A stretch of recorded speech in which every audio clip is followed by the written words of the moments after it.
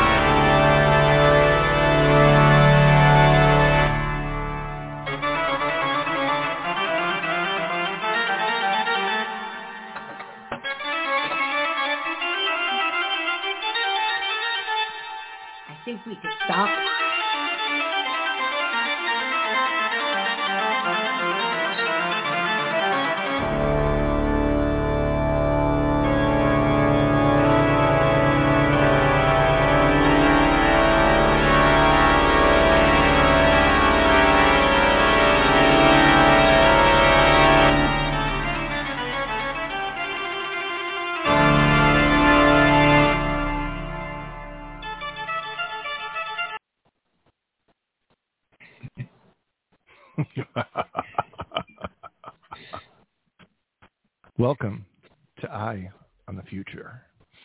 I am your host, Paul LaPlaca, and joining me are my hosts, my co-hosts, James Elkin and Lady Fontaine. And tonight, we are going to explore Eye on the Paranormal in celebration of Halloween.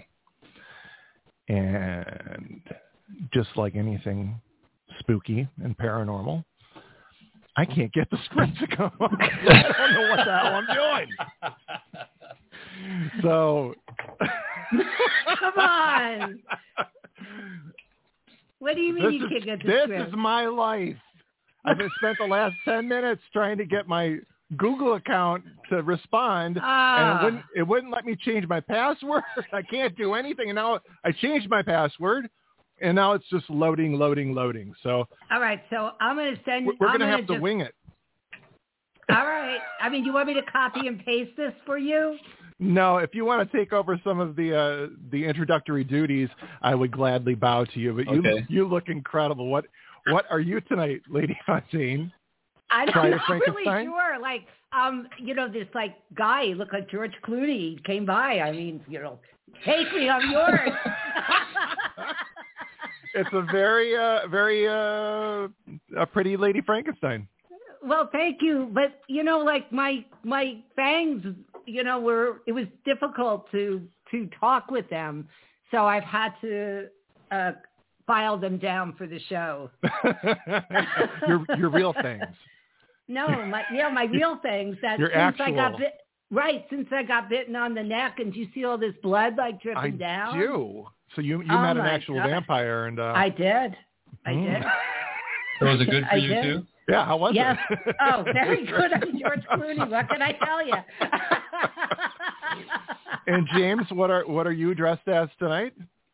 Well, my name says it. Gandalf. I see. Can everyone else see it though? And we're on radio too, James. So we need to kind of. Oh, sorry. Yeah. I'm dressed up as Gandalf. Very cool. So not much of a stretch, is it? I just got the Churchill pipe, the Churchwarden pipe today. Oh, it's lovely. Oh, yeah. I thought you were going to have the Gandalf pipe. That kind of is. Oh, that is the Gandalf pipe? This is the pipe that Gandalf smokes. Not the one that he carved in his own visage. And look at Mr. Vampire there. Look at him. Our host. Well, me? No, yeah. I am not a vampire. I am Mephistopheles. Mephistopheles. Oh, Mephistopheles. My God, that sounds scary. Yes, I am the devil's henchman. I am the agent that bartered the deal between Faust and the devil when he sold his soul. Oh, or not Faust, but Faust is the character, right, Jim? Yeah. Faust is the name of the opera. Right, and it was I forget. I get it confused with Dante's Inferno, but it's not the same thing, is it? No, not at all. I'm very Dante's confused. Inferno is a description of the heavens and hells in Christian theory. But, I've got a couple levels I can add. Yeah. I've not had a good week here. It's been long. All right. So do you want me to do the opening here, even though I don't have my glasses on? Or James, do you want to jump in and I can try it. Good evening. Welcome to Eye on the Future. This is Season 6, Episode 6, and today is Thursday, October 28th, 2021. I am your host to stand in, Dr. Paul Palaka, along with our spiritual in-house wizard, me, doctor? and our Did resident... you just call me Polak? Palaka? And our resident psychic extraordinaire, Lady Fontaine, who is also known as America's #1 love psychic and is a certified life and relationship expert. And that's Crystal, the dog, magically appearing as a ghost figure in the Zoom background that Jill shows, which is wonderful. I'm sorry, Isn't that awesome? Isn't that awesome? I mean, like awesome. I'm part awesome. I'm like part Bride of Frankenstein too. You know, I'm like part everything. You're doing it all. I like it. You aced it. That's amazing. And now that I have big hair again, it's going to be hard for me to go back to regular hair. I might have to wear this every week. I might have to wear it every day. I can dig it. That'd be good. When Mike comes out, I'll ask him if he thinks it'll fit under my helmet. You need a new helmet. I could go get my helmet and try it on. You need a Bride of Frankenstein helmet for that, like a beehive straight up. I like it. Those of you all watching us on YouTube, please hit the subscribe and to be notified of our new subscribe to be notified of our shows. We're very interested in your comments below the live streaming. Don't forget to follow us on Blog Talk Radio as well. In order for us to do video streaming, we really need your help in liking and following us on all the various platforms. And since we're doing video, for those who don't know, here is me, Jim Elkin, our expert healing expert. Say hi, Jim. Hi, Jim. And, of course, our lovely psychic relationship expert and the intuitive life coach, Lady Fontaine. In case you're wondering, she's the one with the pink headphones. That's right. And you can see that they are on. I could hardly get them on. Amazing Mephistopheles Paul LaPlaca, who is also a wizard and magician with electronics and technology and distributing software and video and stuff like that. So we're very appreciative and we love him very much. And you got a great cape on there too. That's pretty cool. This cape, I've had this since I was in 8th grade. Oh my God! My English teacher's wife, Mrs. Hedberg, who was also our home ec teacher, made this for me because I was in a play. She made it. Oh my God! She was a phenomenal sewer, and it still holds. This is back in 1982. Still holding together. I wear it every year for Halloween. I love this cape, and I was Dracula in a play called Young Dracula. Ooh. So it was a horrible musical. Right. Hey, I would think Young Dracula terrible. Would be great. No, it was really lame. It was like my song was, when I was young as a vampire, I was tops. When the ladies saw me, they screamed with fright. It was horrifying. I so love bad. it. But you're doing so well. I was real popular. Yeah, come on. I want to hear. Here we have live entertainment. Each time I'd see them, I'd start to lick my chops, thinking how nice their necks would be to bite. But you got the accent down, too. That's as great. much as I remember. Very, very, very good. Oh, my God. We have to, give you a raise or something. Look. Oh, my God. Oh. So we've sold ourselves to You're the devil. so sexy as a vampire. So if you miss a show, you'll be able to catch up at any time at Eye on the Future Radio Show on our YouTube channel or our Facebook page, or listen to the podcast on Blog Talk, iTunes, or any other distributor. We've got a jam-packed show tonight, and we'll be taking calls throughout the show, so please be patient with us. We will do our best to get every caller on the air to answer your questions. If you would like to be on Lady Fontaine's mailing list, please give our screener, Mike, your real email address so we can keep in touch with you. Thank you. Our phone lines are open and our switchboard is lighting up, and we want to hear from you. We will be taking your calls throughout the show at 319-517-6216. That's 319-527-6216. Call us tonight as we slightly detour from our regular shows about love, relationships, healing, and self-improvement to our spooky Halloween special. Our panel tonight consists of Jim and Paul and Lady Fontaine. And make a funny comment. That's all of it. You're supposed to look and go, I'm not sure who they are. See, Paul would have known that's what that Paul note meant. He's smart. Yeah. I can't even open my Gmail, so something's going on tonight. You're doing great. Oh, thanks. But well, when your questions on working, this or any topic. Lady Fontaine and her channel of experts. Lady Fontaine. Yeah. What was an E at the end? And her panel of experts are here to help guide you through life's challenges and joys. Oh, my God. Call in for a free psychic reading or love and relationship guidance, or tonight, if you have any spooky stories or experiences you want to talk to us about, give us a call. We want to hear from you. Phone lines open at 7:45 p.m. Please call early and get in the queue. Ooh. What was that? What was that? What was that? I don't know.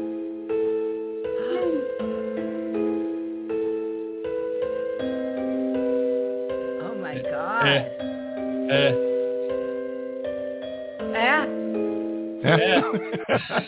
If you want to schedule a reading or a life coach session with Lady Fontaine, then please visit Lady Fontaine's website at http://ladyfontaine.com, and she will answer all your questions. So you have to say it's ladyfontaine.com. Oh, I'm just reading the script, lady. And she can answer all your questions and concerns. Hands off. This show is your brainchild, Lady Fontaine. I want to turn the mic over to you. Not Mike. I'm sorry. Mike over to you. Before I do, God. I just want to say you look hauntingly, mysteriously scary. No, I wouldn't say scary. I like it. Oh, thank you. Yeah, you haven't seen me with big hair for like 20 years. No, it's but been a while. You know, I have, like I'm a psychic, and I keep feeling like there's like crystals around, like there's a collie right behind me. You think there's a dog around somewhere? I keep on feeling the presence. There's something going. I think there's something behind you, Jill. Something. Where? I think Crystal is being shy and hiding behind your hand. Oh my God, Crystal's been dead for like 8 years. How'd she get in your hair?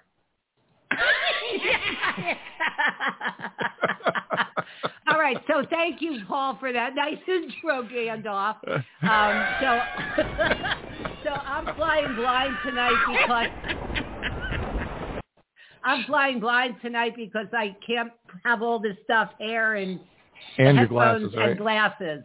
So right, well, I don't have much of a script jump in like I normally do. Okay. Yes, and save so the day. Tonight's topic is Eye on the Paranormal, and there are so many, really popular movies out there right now, and popular, psychic shows and everything that's going on. So my background, being raised Catholic, is I was always told that anyone who talks to the spirits or any of the spirits that are coming through are deceptive, because when you die, you're supposed to go to sleep until Judgment Day, and then everyone gets judged all at the same time, and you can go to heaven or hell. That's what I was taught growing up. So I don't believe that.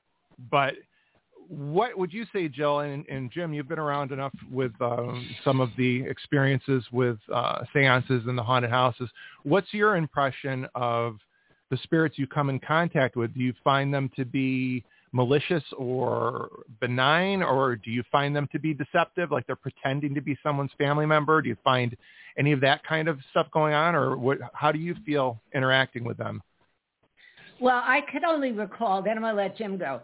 I could only recall one time that we had a real demonic influence, and that was at Bridget's house. Remember, in West New York, New Jersey.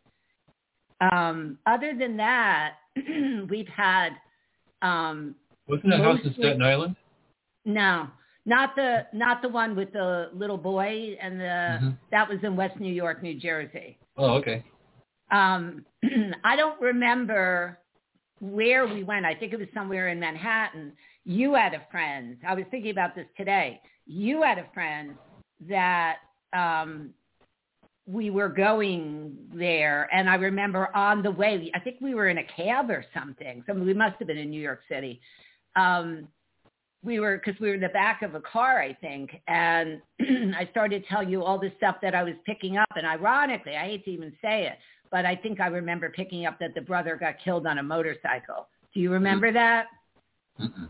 I do, yeah. Yeah, and I remember picked that up in the car, and I don't remember really many of the details once we got there, if I was just channeling or if there was actually any spirits, but I only remember that one very demonic energy at Bridget's house.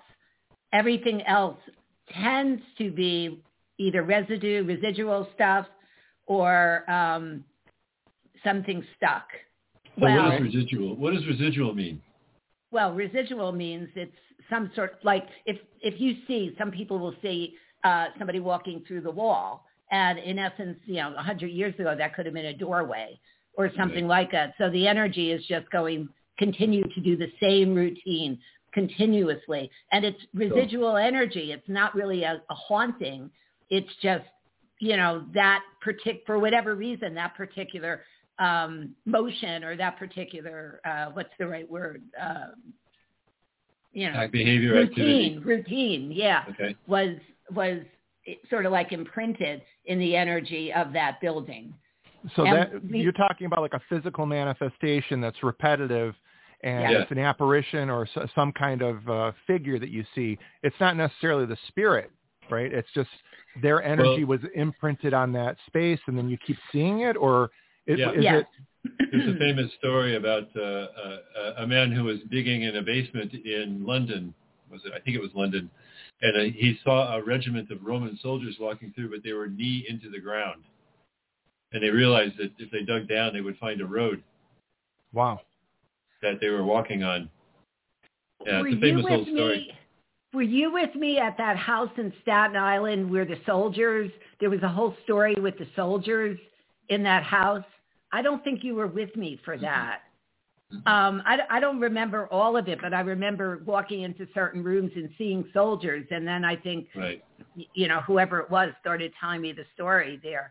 So, so those are typically residual. I mean, there could be some leftover energies or souls that are stuck, but it depends. It depends, when I'm thinking of that very, very scary, can't even think of the right word, very haunted location in upstate New York, that restaurant. That bar/restaurant that we went to many, many times, that was more than just benign. Right. That was you get interactive things going on then. So Jill, you ask questions and they get answers and things like that. Sorry, go ahead. What makes you feel that this particular situation was demonic or non-human or very malicious compared to the others? Like, is it just a sense or a feeling, or did they say something that made you feel that this is not human? Or it's, there's a difference between a past spirit coming back, and something that's not from this world and is very malicious. Now, are we referring to in this haunted restaurant, or are we referring to that I mentioned before about the very specific situation where you said the only time you felt that something was demonic? What was it about that was different that made you feel like it wasn't human? Well, and it wasn't human. It was not human. For starters, we were asked to come there. This was a woman that used to do some treatments on me to make me look good, like facials and stuff. So she and I were talking, and she was telling me that her son, who was maybe, I don't know, Jim, 8, maybe 10. Something like that, yeah, at the time. I have the notes somewhere. Do you? I wrote somewhere. the story up for Fate magazine, and it was printed in Fate magazine like 15, 20 years ago. But she said that the son was waving a knife around just out of nowhere, and he was talking about this old man, like giving him directions to, like, you know, stab people or kill people with his knife. So Jim and I offered to go there, and there were so many weird things. From the minute we walked in, the front part of the house, Jim always goes through first and evaluates it with, like, you know, he looks for hot spots with electrical, you know, where there could be electrical interference or faulty wiring and different things like that. But somewhere in the front, he found something that there was no explanation. And while we were there, I started picking up like a last name. And I said, what is this name that I'm picking up? And the woman said, gee, that sounds like the people who lived here before. You know, we sometimes get mail for them. So she had a piece of mail over the refrigerator, and she pulls it off, and the name was very similar to what I was picking up. So in any event, we're going through we start the actual paranormal investigation, and I asked to have the children. There was a little boy and a girl. The boy was older, the girl was younger. I asked for them to be taken out of the house because I didn't like the feel of anything. I just didn't like it at all. So the husband took the kids to the park, and we're walking around, and then we walk into the kids' room, and am I allowed to say HELL? Sure. Yeah, why not? All hell broke loose the minute we walked in that room. Do you remember, Wow. Jim? I don't know what you're talking about, so I don't remember. Go ahead. Well, I mean, it wasn't like, you know, things were being thrown at us out of nowhere, but it was like I could feel that very demonic energy from the second that I walked in there. And I think you even felt it too, if I remember correctly. I mean, it was overpowering. It was so evil. So in any event, we have a routine that we do as far as going through the house. And then I have this energy that I have to deal with. And it kept on transforming into different things. And the last thing that it turned into was this old Hungarian woman. And remember, Bridget actually knew who that was. She had some sort of recognition or something of who that evil woman was. But I think that was just taking the appearance of being that woman, so it would draw Bridget in, because it was evil. Jim had to guide me through getting rid of it. I didn't know what to do with it. Usually I guide these entities to the light. This one, we had a cage, and I had to have Archangel Michael and other archangels come in and let them handle it because it was way out of my pay scale or pay grade or whatever. I mean, it was the most terrifying experience that I've ever had in doing paranormal investigations. It was really terrifying. But the irony of everything is, after we finished the whole investigation, we left. And then, you know, the following week when I go in for the facial, Bridget calls me, one or the other. And I said, how are things going? And she says, oh, it's all better. And then she said, the day after you left, she asked her son, do you still see that old man? And he said, no, he left with those people yesterday. So that influence was gone. And to the best of my knowledge, the kid grew up, you know, and had a normal childhood. I hadn't heard anything different. But that was, I mean, I don't know if Jim remembers, are you digging up the notes somewhere, Jim? Not now, no. Oh, all right. I don't know where they are right now. Do you have any other recollection of stuff that happened? But it was, for me, terrifying. I kept saying to Jim, I don't know what to do. And he kept on saying, I will walk you through it. And he did. Right. I mean, normally, so Jim, how did you feel in the middle of that? Did you feel a sense of anything, or were you just being a rock? There were sensations.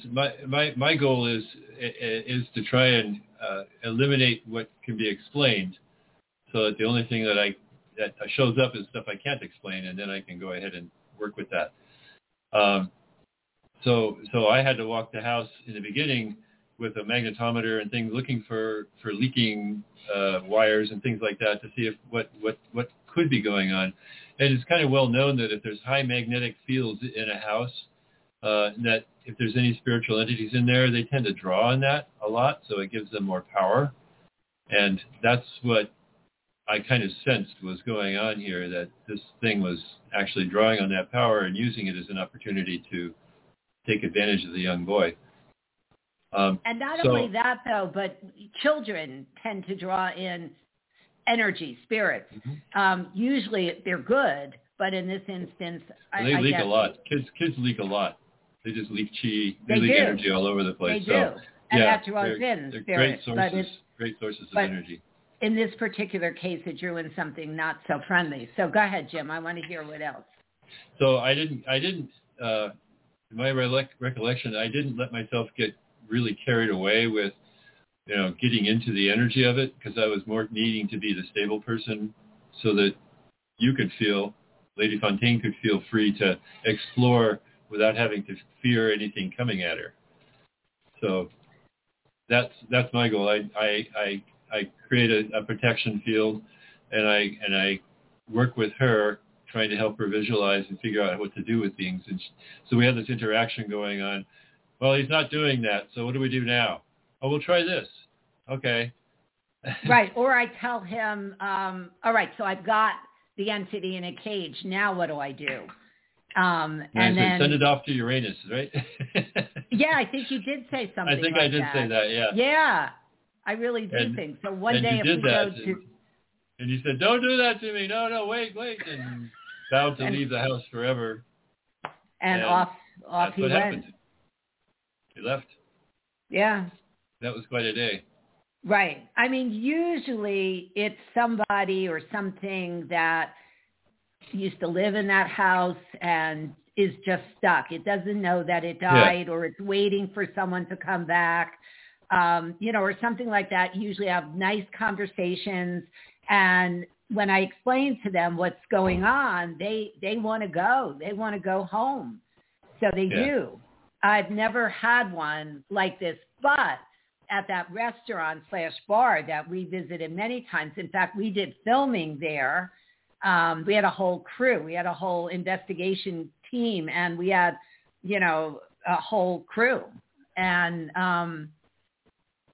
that was pretty wild. I mean, Jim's recollection of things is a little bit different than mine, but I do know that there was video.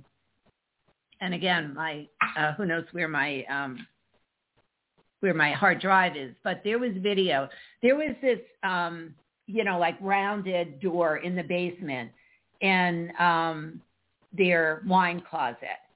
And there was a little bit of an opening. And that used to be actually a door that came from, what did they tell us, a morgue or something? I don't remember what that. They told us.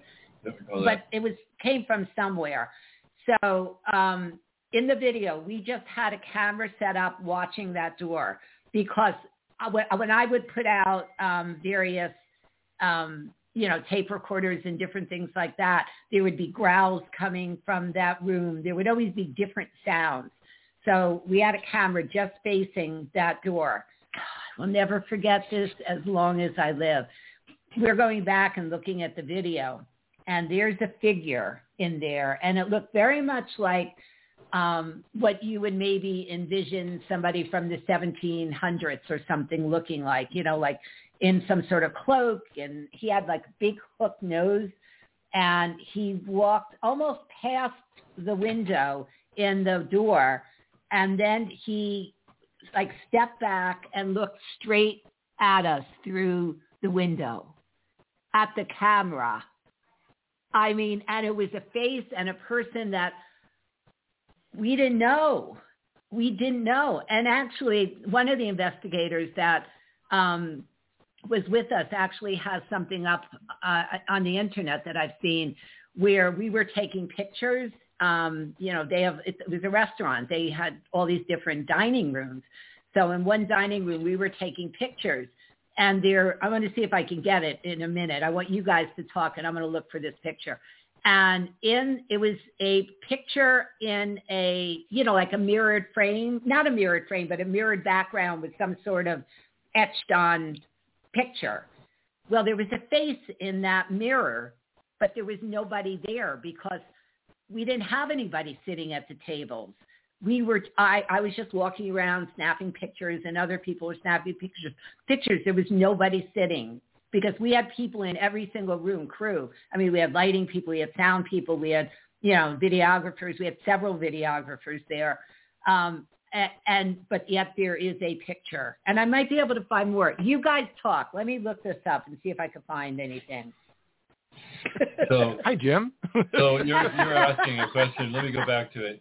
So she kind of went over quickly, but there are spirits that are like people who used to own the house or live in the house or built the house perhaps, and they aren't really aware of the fact that they're gone. All they know is that people moved into the house and they didn't ask them there, and they've taken over the place, and we don't want them there. And so just imagine how you would react if somebody just moved into your apartment and started living there and you couldn't stop them. Right. So you would try and do whatever you could to get them to leave. And they say that normally that energy that spirits have isn't strong enough to be able to actually make it into the physical world unless there are very strong emotions behind it on their part. And so if they assert themselves strongly, you might hear a loud voice. It sounds like it's yelling your name. Okay. And they might say something like, "Get out!" So, "Paul, get out!" And that's what you hear. They might have been saying, "Paul, could you go now?" And then, "Paul, go." So they got to the emotional point where they could finally yell, and that's what you hear. Right. So intense. what do you think happens with the spirit when it leaves the body? That it's confused as to what's happening. Like it feels like without being inside a physical form, that the spirit is kind of like it doesn't think the same way. Like it's right. Like anytime I've felt visited from people that have passed on.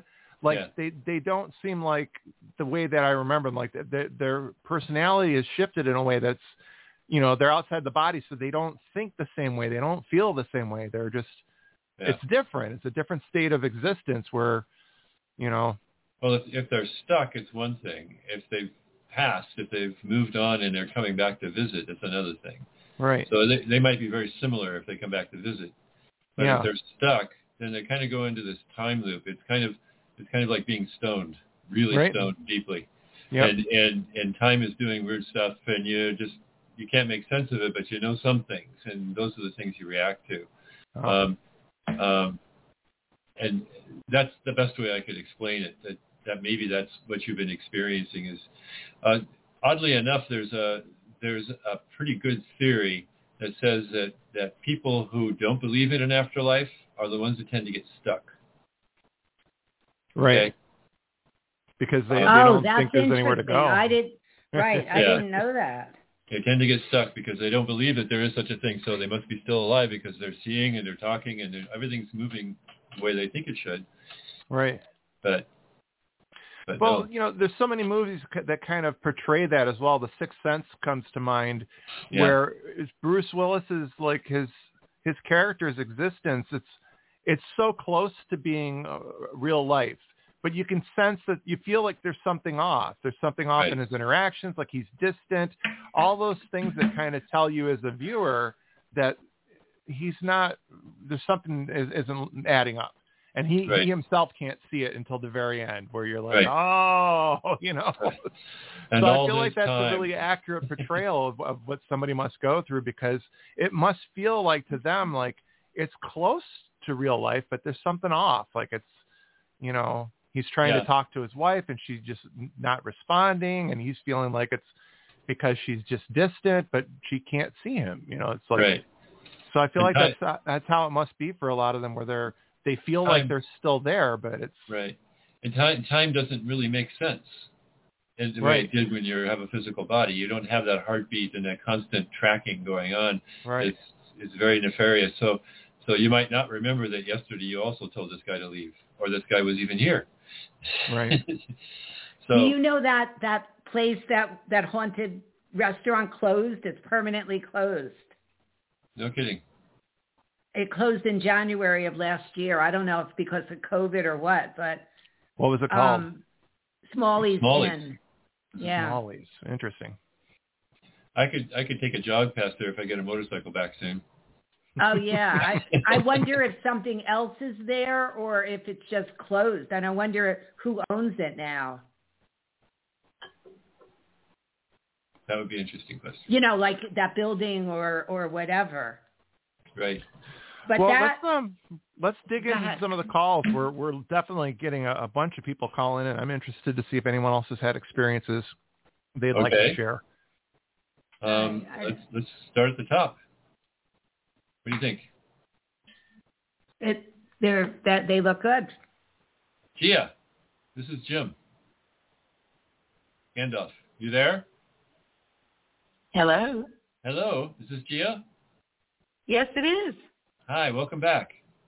Did I pronounce your name right? I'm sorry if I didn't. Okay. It's Gia.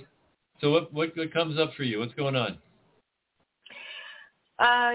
So my question is regarding love, what might be coming towards me with regard to true love. I'm looking for that one. So can you give us a story of what's been going on with you in that area? Well, let's see. So for 6.5 years, I decided that I had relationship after relationship, and it was time for me to do some inner work, to really come back to who I am, my center. And so recently I decided I'm ready for love again. Uh-huh. So, you're actually coming from a good place to find love, but what I would suggest is don't look for it. It'll find you. And sure. What I really feel in your energy is that I could feel where you've done a lot of work. There still feels like some scars, open wounds that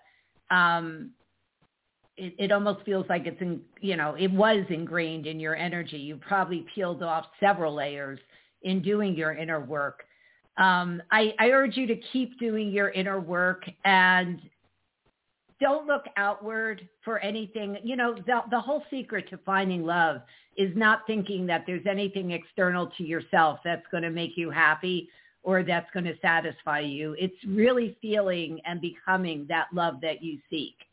And I know that sounds really corny, but as soon as you embrace that, what my guides are saying is that it's almost like when I do chakra balancing, the chakras, and I tune them, the chakras actually pop in. And that's very much what I feel is going to happen to you. When you really get yourself into that place of love, and you're not thinking about having love, you're just love. You're just centering yourself in love. You're going to pop in. I could feel you just sinking in and popping in, and then you're going to draw this guy in. The sooner you do that, the sooner he comes in. You're totally in the driver's seat. This is all in your hands. But to give you an idea of what I think is going to happen here, if you really focus on doing that and not worrying about looking, because looking, you're going to find every wrong person out there. The right one, you're just going to, what my guides are saying, these are the words that my guides are saying, you're going to stumble across him. So I don't know if you're literally going to stumble. Are you klutzy in a way? Like, would you really stumble over somebody? No. Okay. So that could just mean that you're going to, when you're least expecting it, meet this guy. Now, the months that jump out at me in a real spectacular way are February of next year. I feel it again in August of next year. September feels really good for you, and then December of next year. So any of those months can be the time that you would meet this person. The other thing I want to ask you is, do you have any trips planned? I know with COVID and, restrictions and lockdowns and everything, it's a little bit difficult. But do you have any trips? Because I see what feels to me to be travel for you, and it feels to me like, again, chance meeting is what my guides are saying. Chance meeting, somewhere where you're going to run into this guy. to tell you a little bit about this guy, I do feel he's coming through in a very grounded way, a very, very grounded way. So I would say he's very grounded. He feels like he's, I'm hearing the word successful, so I'm sure he's, financially and career-wise pretty established. I get the feel that he has something to do, to me it feels like he's an attorney or something to do with law or something, but he feels very, it feels like white collar. It doesn't feel like, like he's even like, not even like a detective or anything. It feels it feels like an attorney type position that he has. Professional. Yes, but he's, I could feel very much heart of gold. He feels very in tuned and centered and grounded. And there's something about, I don't know if he's involved with, because I keep on seeing a pagoda.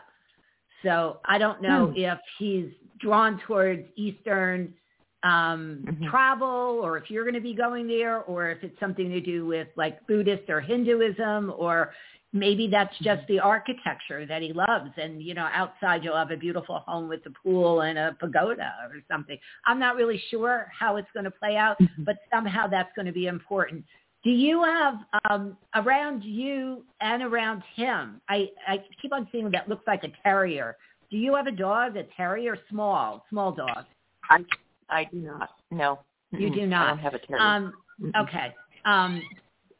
He may, or that may be a dog that you end up getting. To me, it looks like it's a beige-ish dog, or a sandy-colored dog, maybe even ginger color. And I don't know. To me, the dog, I'm hearing 3, so I guess the dog's around 3 years old. So I don't know if it's going to be a rescue or how you're going to get this dog. But for some reason, do you like dogs? Because for some reason it feels important. I love dogs. Okay. It feels important. Maybe you'll meet him through, maybe he'll be walking his terrier and somehow that'll be the breakthrough for you.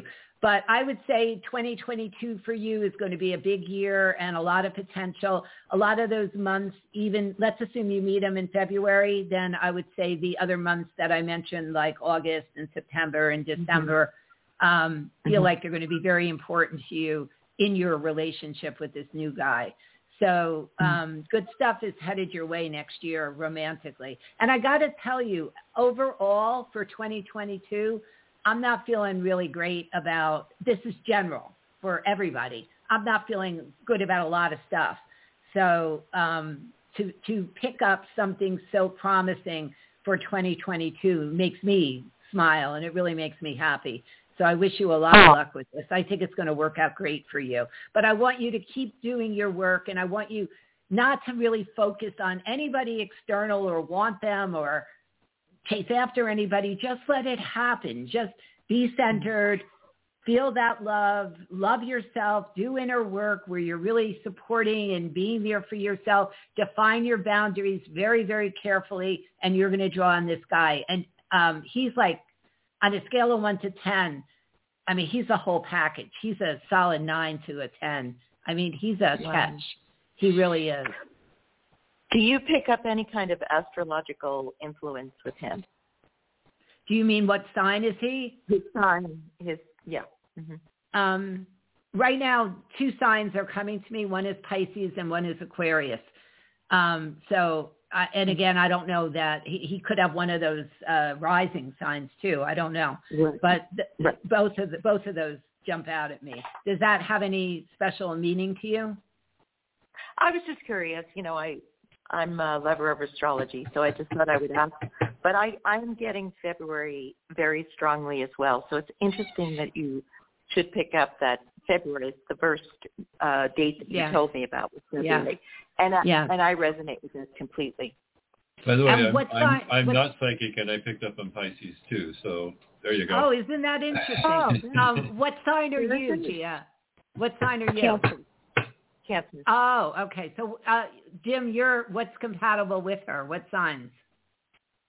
The signs are the ones in Trine. Just have to remember what they are. Scorpio and Pisces. Mercury on Pisces. Oh, and okay. Pisces. Yeah, and both of us, Jim and I, both picked up Pisces. So you've got it made. So you got to call us back when you meet this guy. Absolutely. And where are you? Where am I with? Yeah. Where are you located? What part of the country? California. Oh, well, we're going to be going to a California wedding, Jim. Oh, and we are? Paul. Notice how we're inviting ourselves to people's trips in Italy last week, and now I'm inviting myself to your wedding. There you go. You know, maybe Love you'll it. think about us. Well, the weather is great. You're going to love it. Well, Jim got married in San Francisco, so we were out there for his wedding. And Jim goes out there. He has relatives there. Once in a while. Beautiful. Haven't been out in a long time. Yeah, so good luck and keep us posted. And I'm so excited to see when this all starts coming together for you. Yes, I am too as well. Thank you so much. Have a good you're very Halloween. Thank you too. Thank you. Take care. Bye-bye. Bye-bye. Happy Halloween. Pisces, you really picked that up? Yeah, I really we'll take did. another call. I was sitting here and I was going, what would I pick? And the name Pisces came in. I said, oh, she'll never pick that. And boom. Oh, okay. And bingo. Bingo. Pisces it is. Yay. So another call? Yep. Let's take another call. We've got and then we'll talk. We got Mary here. Okay. Mary. Yes, hello. Hi, Mary. Hi. Welcome to the show. Thank you. I'm calling from Florida, and I wanted to ask you if you see any changes as far as what I'm paying for rent. There may be a new contract possibly in December. It could be month to month or yearly. I don't know yet. And my finances are just barely holding for what I am paying, and the rents have increased in the area tremendously. Just wanted to see if you think it'll remain the same. I don't feel it'll remain the same, but I'm not expecting like a 30% increase or anything like that. And I actually feel, let's assume it was a 10% increase and, that was too much for you, that there is some room for negotiations. But it does not, and I repeat, it does not feel like it's going to be a big increase to me. It doesn't. So, but even if they come back to you at, some outrageous amount, talk to them. And I do feel they would be flexible. Do you live in a private home or are you in a complex? An apartment. It's a complex. I've been here a very long time, and so they would be flexible with you. I don't feel the risk of you losing your home or being thrown out or, not being able to afford it or anything. So, and it, could be a very marginal. I mean, it does not feel to me to be a big increase. Though I feel the value of the place that you're living at is probably worth 2 or 3 times what you're paying. I mean, it does feel like you're at the very low end, the very, very low end. But they're not going to raise you that much. They're not. Good. And right now I have a partner. Do you think that will remain the same as far as going into the new year? Can you give me the partner's first name? I'll give you the initial M, if that's okay. Yeah. What I'm thinking, I'm going to start giving you some information. And then if it's not sufficient, what we'll do is maybe Jim just get the name and give it to me privately. Okay. All right. But let me see if I can pick it up. Let me with just using an M because I'm getting a name, even though you just said M. Oh, okay. All right.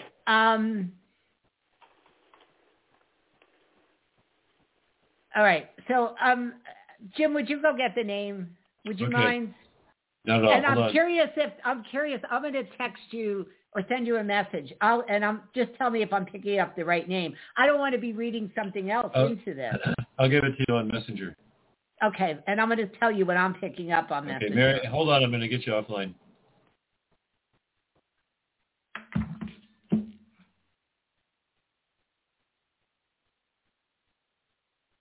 All right. So in the meantime, we're just waiting for them to come back on the air. And Jim's going to give me the name privately so nobody else hears it. And I'll see if I was picking up on the right person or not. So while we're waiting, Paul, do you hear me? Because you're awfully quiet. Okay, we're back. All right. Could you tell me, and could you come in here and tell me? I did. I gave it to you on Facebook Messenger. Oh, you did? Like I said I would. Okay. It's similar to what I picked up, but not the same. So I'm glad. You don't need to do nothing. Can you make noise and then you can hear the background? All right. So let me tell you what I pick up with this person. Mm-hmm.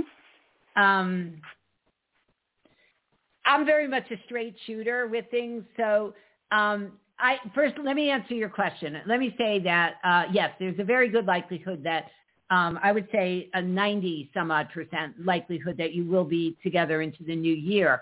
But what I do have to say is two things. And I'm very honest with what I pick up. It's not the most cemented and sturdiest feeling in a relationship that I've ever felt. And I do feel, you know, it feels like at times an emotional tug of war where you're not on the same page, and it's kind of like, you know, you're fighting each other on not on things, but on what's important. You know what I mean? It's kind of like you think it's black and he thinks it's white, and you're both right. That's correct. That's you know, and you, right, and you both think you're right. So it's not like you're fighting because, you know, he doesn't want to go out to dinner tonight and you do, you know, or that, you know, somebody's said a horrible thing to either one of you. It's who you are that isn't jiving perfectly. Yes. So it's not the strongest, it's not the best, it's not, you know, all this stuff, but it feels like it's hanging on by a little more than a thread. So I do feel you will be together, but I urge you to really examine how much you're honoring yourself, if you are at all, or how much you're selling yourself short. Because when you sell yourself short, you send out a very powerful message to the universe that, you know, you're not worthy of anything better than this. Therefore, you get nothing better than that.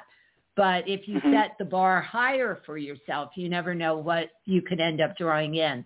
But for right now, it feels finances have a lot. The financial situation too has a lot to do with the choices sometimes. Yes, I understand that. I really, really do. But I would say for right now, you know, if you can deal with the tug of war over just who you guys are, and that's so sad because you're both right. You absolutely are both right. He's entitled to be the person he is, and you're entitled to be the person that you are. It's just not a perfect match. But I do feel you'll be together in January. But I urge you still to give it thought and consideration. Jim, do you have any words of wisdom in a situation like this? No, not really. I'm good. No. I think you're doing great. Well, I'm working on myself a lot. I'm good. Taking care of my physical being, which needs a lot of care right now. So I'm working diligently on that. Good. Taking care of me. Good. And that's the most important thing, because when you do that, you send a very powerful message, again, to the universe that you're number one. Because if you don't make yourself number one, no one else will either. Oh, yeah, I agree. Yeah, very much so. Yeah. So you're definitely on the right track. It's just, it's almost as if, even though you say you're working on you, I don't know that you have as much faith in you as you could or should. So work on that. I think you doubt yourself or don't fully trust yourself, but work on that and you'll get there. Okay. You will get there. Okay. I had a very strange thing happen to me. It's a supernatural thing. Are you familiar with Transfiguration? Where they change forms? change Yes. form? Yes. Okay. This only happened one time, and it was very frightening. My aunt, who was in spirit, a number of years ago, when she was still on the earth plane, she was leaving my home and going back to her hometown. And she reached over. I was sitting in the back seat of the car, and she was up in front with my uncle. And she went to take my hand and went to say something, and just as she took my hand, her face changed, and all I saw was a very ugly, witch-like face.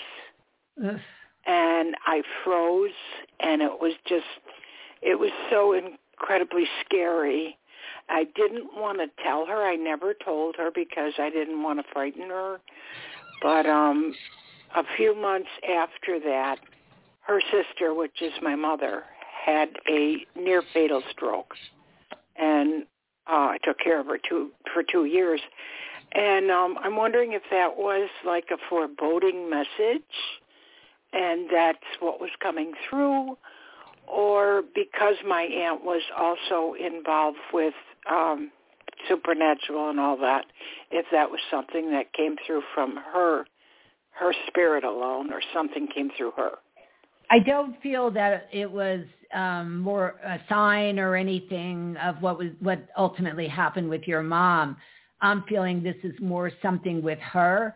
I have to say that when you said it, I had the chills through and through, which showed me that it was something very authentic that came through. And there was something, I still have the chills even talking about it. I still feel there's some sort of message in this for you. So what I want to ask you is, how did that make you feel when you saw that witch? Very frightened.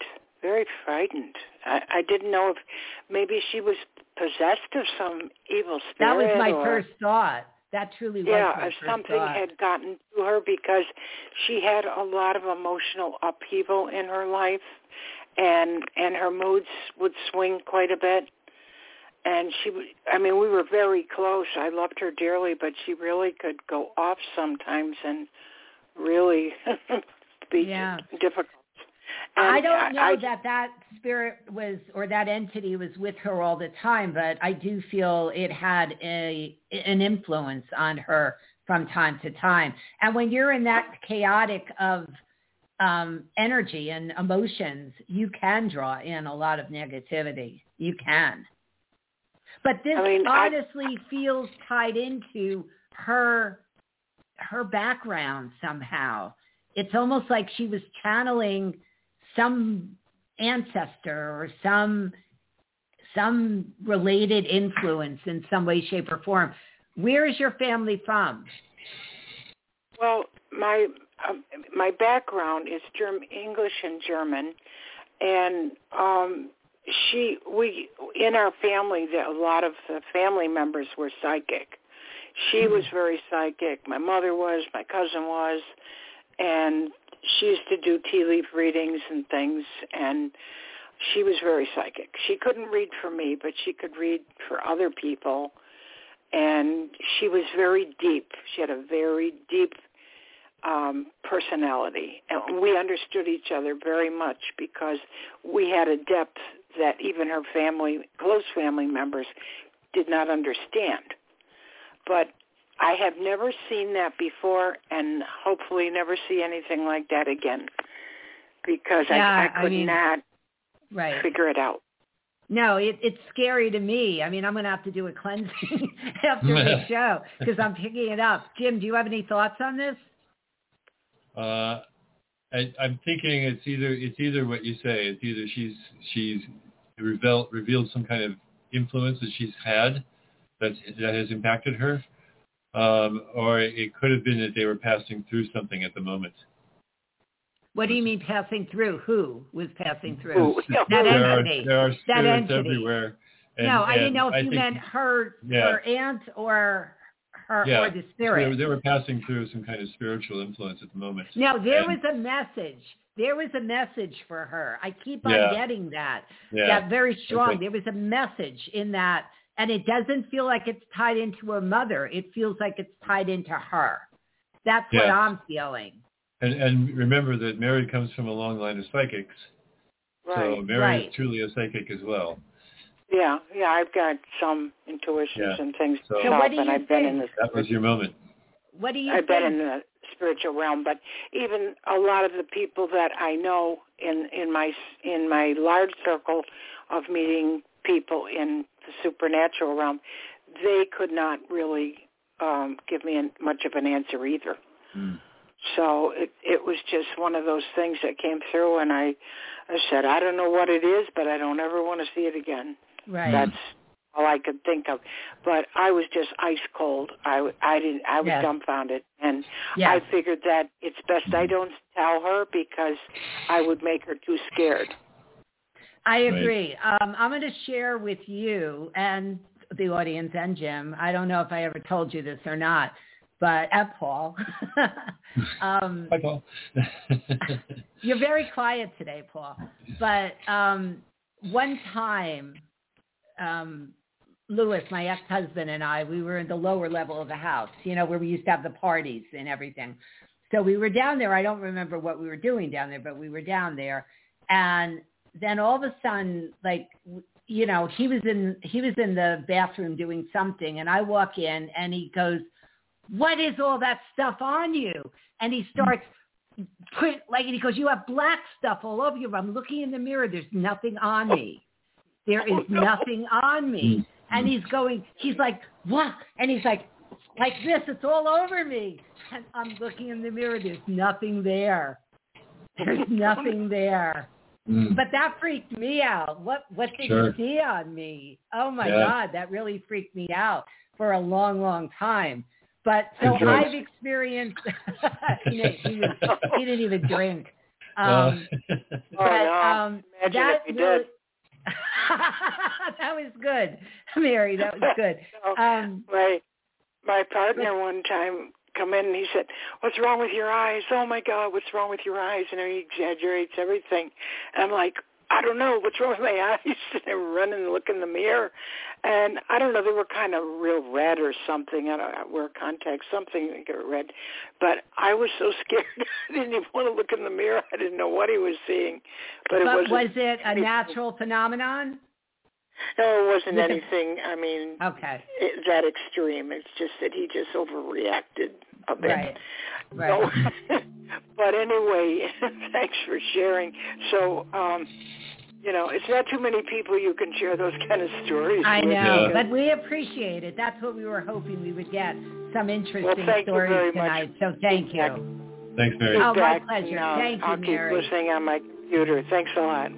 All right, good great. evening. Thank you. You too. Happy Halloween. That was interesting. Yeah. That was interesting. So have either of you experienced anything like that? Well, I shared what I've experienced. The only thing that ever happened to me that was really bizarre was I was in high school, and a friend of mine were out in the woods, and we came upon this old abandoned car. And, like high school boys, we had a lot of excess testosterone and aggressive energy. So my idea was, hey, this is an old car that's abandoned. It's well past any road. We had no idea how it got there. But we destroyed the car. We went out and got some sticks and just smashed it up and broke all the windows and broke the headlights just in a fit of youthful, hey, let's break something. And I noticed he was wearing a very white sweatshirt. And I took a handful of dirt, and I said, "Your shirt is too white." And I smeared dirt all over his shirt. And in that moment, this face emerged in his shirt. And it was it's crystal clear, this angry man screaming, and his hair was up, and I could still see his teeth. The outline serious? of his teeth. I swear. And I was like, oh my God, it's the devil, and he just wiped it off real quick before I could really study it. But it freaked me out so bad because what do you mean? He wiped it off. He knew it was there? Yeah, he looked down and saw it, and he just really quickly brushed it off. And I was like, I wish I could have taken a picture or looked at it Right. longer, but just that instant, it was just like a flash, and it was like just the outline in dirt on that white, sweatshirt. And I was like, I'm wondering if it was the man who owned the car, or, if it was some spirit in the woods or whatever. But I'm guessing it's the guy that owned the car. He was mad that we smashed it. Me Well, too. Jim's Yeah. giving his opinion on that. I'm trying to zoom in. What kind of car was it again? I can't remember. It was probably a Mercury something. It was like a little It was a big compact. car. Oh, No, it was like a small kind of 70s compact car. It was relatively Was it green small. or red? It was green. Green. Yeah. I thought it was green. Yep. Oh, I just messed that up.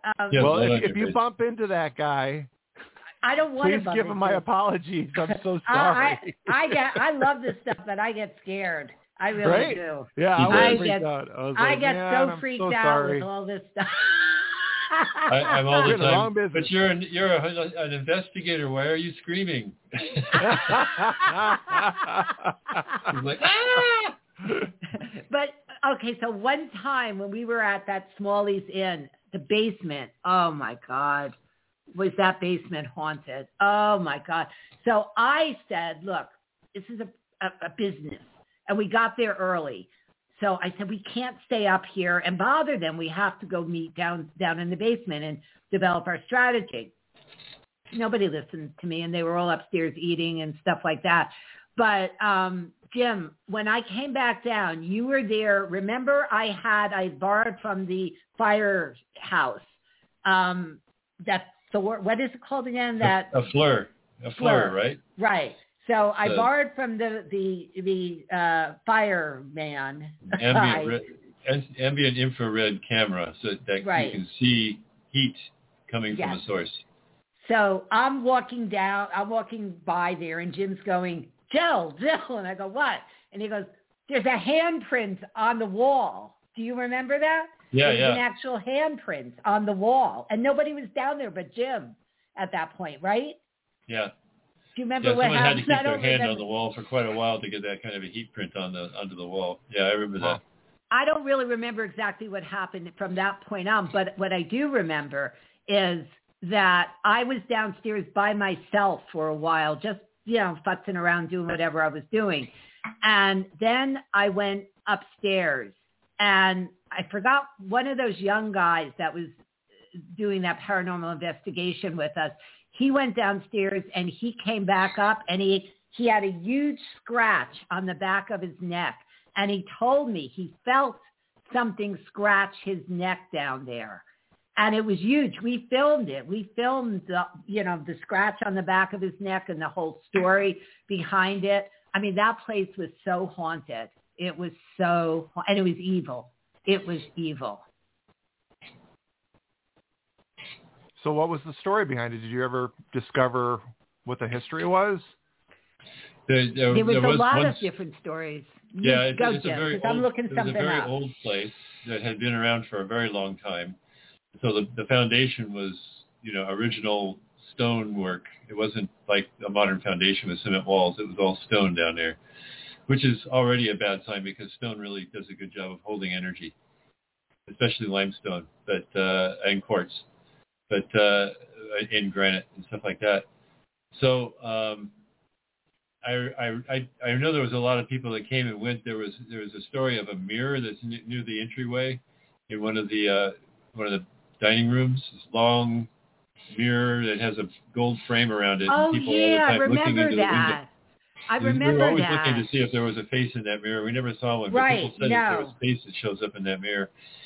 The story was that there was a tombstone that was found. Was it behind the house? I think it was behind underneath the stairs. And underneath the stairs. Because the cement was removed and it was dirt down there. Because when I went down there, they were showing it to me. It was dirt. Right.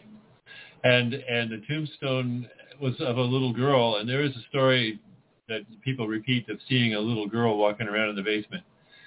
So those are some of the interesting things that I remember being in the history of it. A lot of people came and went that lived there or ran businesses or whatnot in the place. over time. So it could be anything. It was. I'm looking at photos right now of Smalley's Inn to see if I could find our pictures. I'm looking at haunted photos from Smalley's Inn. One of the investigators had some pictures there. Okay. And but I remember that door the door to the wine closet. That's where the most evil influence was. In fact, one of the owner's son wouldn't even go in that wine closet. He was terrified. Absolutely terrified. It's a very small room and has only one entrance and exit, and that's the door she's talking about. Yeah. So it's about the size of a fairly moderate-sized custodian's closet, in a school. It's about that big. So or you like walk a in, pantry or a closet. Take 2 steps and you're already at the wine on the other end of the closet. Right. It's not a lot of room. No. And they're to hear about people walking around in there when you're just standing there watching the door and no one's in there. That's quite a story. There's other stories. It was a spooky place. I remember that basement was creepy, but there was a lot of machinery and stuff hanging down and spider webs and stuff anyway. So it was kind of strange anyway. But there, when we had all the investigators had digital tape recorders and we all had, there was cameras all over the place. So because we were filming our pilot there for a show that we did called Beyond Haunted. Now, somebody else is using our name, but we started that Beyond Haunted. Yeah, somebody else had. They didn't last their show, but we were on some cable, internet cable. They're probably smart enough to copyright the name. So I don't think they ever did. I don't think they ever. No? But they always trace back to who was using it first. And we were, because I just looked up our Facebook page from 15 years ago. It's Beyond Haunted. So it's still there. It's still there. Talking about Smalley's. Yep. Does it have any pictures? It didn't have any pictures. I didn't see any. Go look on Facebook and see if you want. But because I want to tell 2 stories about what went on there. So this was before we actually started the investigation. A couple of the investigators were in the bar area, and they were using a magnetometer to communicate with an entity. And after a while, they said, Jill, you've got to come over here. There's this entity who wants to leave, and it doesn't like it here. So I go over and I'm like rolling my eyes thinking, what are they up to? I mean, it's not like I'm doing it, like they don't, like I needed to see what was going on. I'm thinking they're overreacting, that it's some other influence in the bar that's causing these spikes. So in any event, I go over there and I'm starting to talk and communicate, and it's doing the same thing. It goes all the way down to 0. I ask it questions, and if it was like, moderate, it would go halfway. And then when I would say something that it really had a strong response to, like a yes or no question, it would go spike all the way up. And if I was quiet for 5 minutes, it would not move. And then when I was doing, having a dialogue, it would be moving. Then it would stop. So in any event, I was asking it because there was this one guy, and I don't remember. Do you remember the story, Jim, about this young African-American guy that was like hung or something? His name was George something. He was hung like a block away. There was a whole story about this guy. I vaguely remember. I remember thinking about where that tree must have been that he was hung from. Yeah. Right. But that's all I remember. Yeah, I don't remember the exact story behind it. But in any event, I asked him if he was that person, and I got a very positive answer. And then I asked him in about 10 different ways to validate that it was that person, and he definitely said that he was. So then, and I'm actually having this conversation. It's all videotaped, and I'm saying, do you want me to help you leave here? And it was definitely a positive. So bottom line is, I start guiding this entity to the light.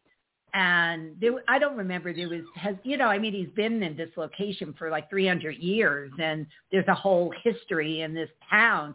So there was something holding him there, but yet eventually he was ready to leave. So he leaves. He's gone. I mean, I'm no longer, the magnetometer isn't moving anymore. So when we played it back on video or audio, there was an EVP right when I led him to the light. An EVP is an electronic voice phenomenon. It's a recording that you don't necessarily hear in the room at the moment that it was made, but it comes up on a recording. Carry on. Okay, thank you. And when we're playing it back, as I'm guiding, I'm saying, it's safe, it's okay, just go towards the light. And then he disappears into the light, and there's a whisper. And the whisper on the audio said, I'm home, Jesus. Like Jesus, like, oh my God, I'm home, Jesus. Like he saw Jesus standing in front of him, and you could hear him whispering, I'm home. I mean, that was like the most profound thing, because I guide spirits all the time, but that one went and experienced whatever they experienced when they hit their destination, and the gratitude, and it was soft, and it was gentle, and it was grateful, and it was just a most beautiful thing. And here's this guy that was hung because of some crime he didn't commit. I mean, it was this whole story in this town about this guy, and he finally made it back home. And that was beautiful. I mean, I was looking for that EVP today, and I wasn't able to find it, but at some point I will, and we'll play it. But that was a beautiful, beautiful experience. And then there was one other one that wasn't also beautiful. We were down in the basement, the whole crew. We had the videographers. And again, we had maybe 3 or 4 videographers in that particular shoot. So we had videographers down there. We had everything set up, and something spooked us. I don't remember what it was. And we all started running and screaming, running up the stairs in the basement, because this was like almost our first experience in this very haunted place. And when we play back the audio, what we hear on there is this cackle, this really cackly kind of laugh. And then it's mumbling and saying something over us talking and screaming. It's going, and saying something that we couldn't even make out. But it was terrifying. It was terrifying. Now, again, I get spooked out with everything, but it was terrifying. Jim, do you remember that? I remember that, yes. Do you remember the theater that we investigated? Yes. They brought us you to? Have some pictures from that. I have some pictures from that, yeah. I don't remember that we had any results from that, though. There was a lot of stories, but we never saw anything. What happened was I was asked, I had when I first started the show, I had a co-host that was an actor and all this other stuff. So he asked me, they were doing a paranormal show at this theater in New York, and he asked me to be on the panel to evaluate situations that they were going to show us, videos and everything. And afterwards, Jim and I snuck away because there's all these stories about hauntings and sightings and all this stuff. And we had audio going all over, video going all over, cameras going all over, and I don't remember us picking up anything. No, it was a dead site. Yeah, at least it was when we were there. I don't really remember anything spectacular happening at all. But yeah, that I don't remember what theater that was. Beacon? No, it wasn't a Beacon theater. No, it was a big theater. I don't remember what theater it was, but it was some theater. It's probably on Facebook on, you can't see my phone. On, it's the ghost phone. Oh, there's a ghost phone in her hands. Or maybe you're just faking it. Or maybe what? You're just faking it. No, but I mean, I have that feeling. I have my ghost phone in my hand too. Can you see it? No. Do you really have a phone there. in your hand? Oh, yeah. See, I had a phone in my hand. Yeah, I know. It like disappeared. Look at that. Tonight the spirits are out. They are really, really out.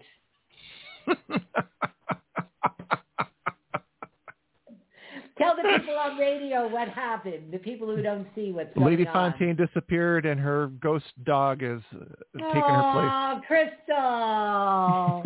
Crystal. Listen, we should really take some calls here. We've got a lot of people waiting in queue here. Let's go. And we've only got 45 minutes left. Okay, let's go. Who's next? Let's talk to Karen. Okay. Hi, Karen. How you doing? Hi. Thank you so much. I've been enjoying the show. Oh, I hope so. Thank you. Yeah. Wish I could have experiences like that to share with you. Oh, so do we. Yeah, so do we is right. Yeah. But what do you have to share with us?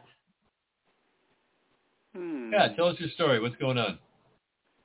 Oh, I'm in the worst situation of my life, and my bad days, I'm in shock. How did I get here? It's like my worst nightmares come true.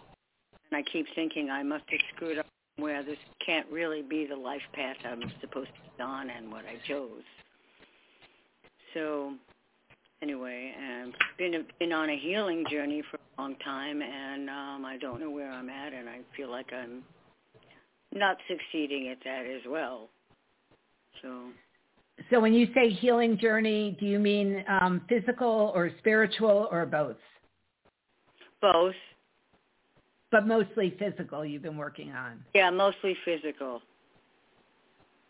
Started with I think that's part of the problem. I do feel, the physical manifestations are always, Jim could probably speak to this better than me, but are manifestations of things in spirit. Would you agree, Jim? I would agree that there's a psychic, either psychological or a, spiritual or sometimes even an ancestral reason why people are experiencing difficulty. So what's going on though? Tell us the story. Well, I've been fighting systemic infections.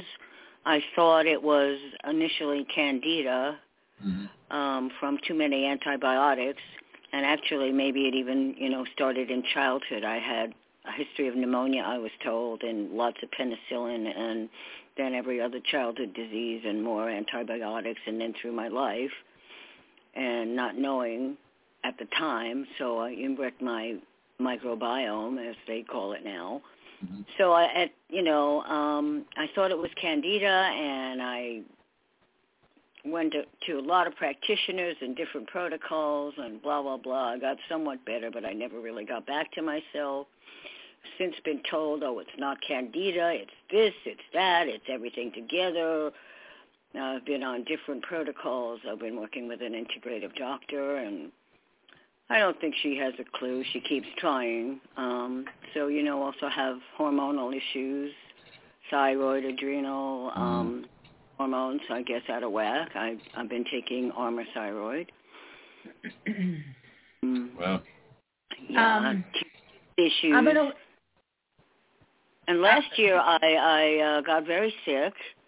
I don't think it was COVID because it affected my digestive system. I was throwing up and nauseous. I couldn't keep food down for a while. I was dizzy.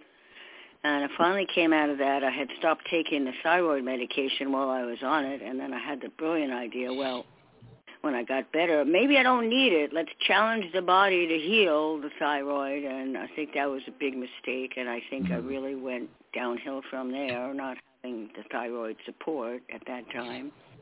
And maybe it has nothing to do with this, but I developed symptoms and then ultimately found out I have an arterial blockage in one of my legs. Mm-hmm. I have cardiovascular issues, and I've been on a healthy diet and everything for a long time, and my blood test results are usually good. It always says below average risk.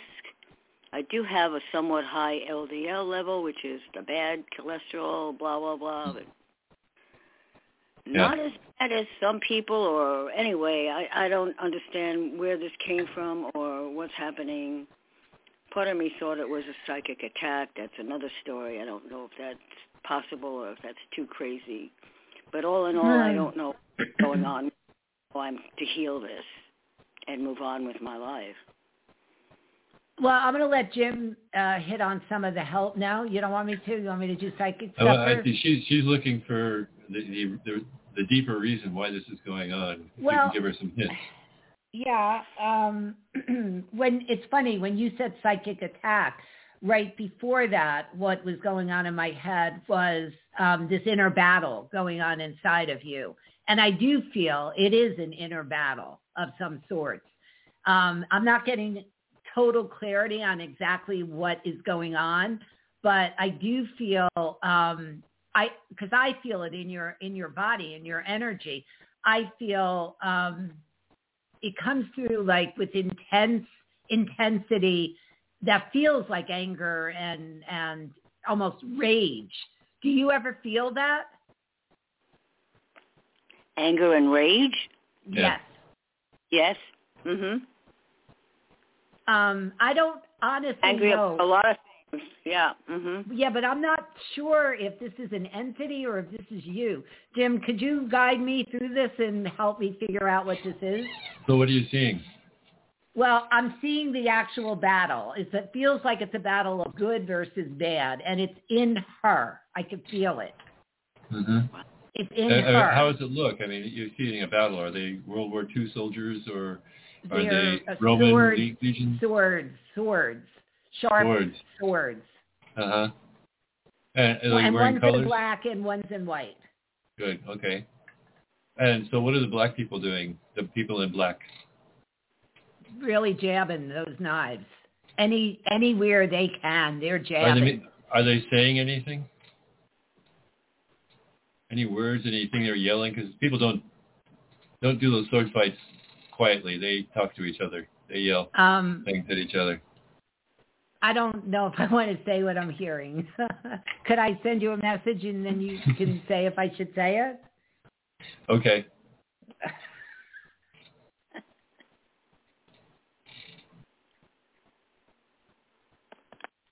It's coming through now. Oh. I think that's reasonable. Are you sure? Because it's the real message. That's the message she needs to hear. You say it. I can't say it. Okay. So this is a battle to the death for the people that are dressed in black. That's a good way of putting it. Right. And what are the white people, the people dressed in white, saying? They're absorbing the blows, and they're high spiritual beings. They're not fazed at all. They're calm. They're sending a very powerful spiritual message, and it's as if the swords go right through them and do no harm. What's the message they're sending? Have faith. Ooh, I got the chills. Good. Do you hear that? Yeah. Karen? So I would say that your faith is challenged right now, and that's what you need to work on. And Paul, are you there? Hello? I'm listening intently, yes. That's the way Jim and I work. Like when we're doing work together, that's how we work. That's exactly how we work. We're not done. We're not done. Yeah, all right. We're not done, but that's exactly how we work. I want you to corner one of the guys in black. Let me prepare myself for this. I feel like I'm going to battle right now for you. Thank you. Yeah, they're throwing around insults like I can't get them and I'm a weakling and there's no way I could beat them. You just want to talk to them. You're not going to struggle with them. You're not their enemy. You just want to talk to them.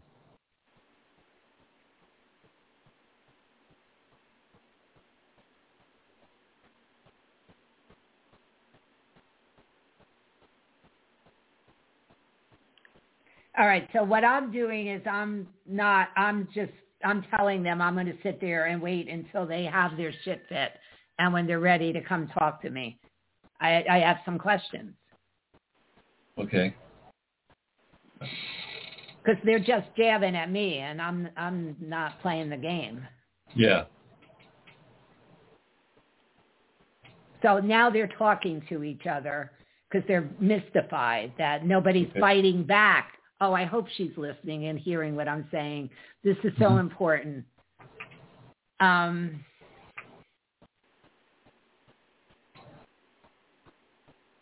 right, so one of them is approaching me and calling me not nice names. Don't be rude back. Don't offend back. Just let it fall off of you. When you finally get to that point, say, okay, so why are you so angry? What's going on there? What's that about?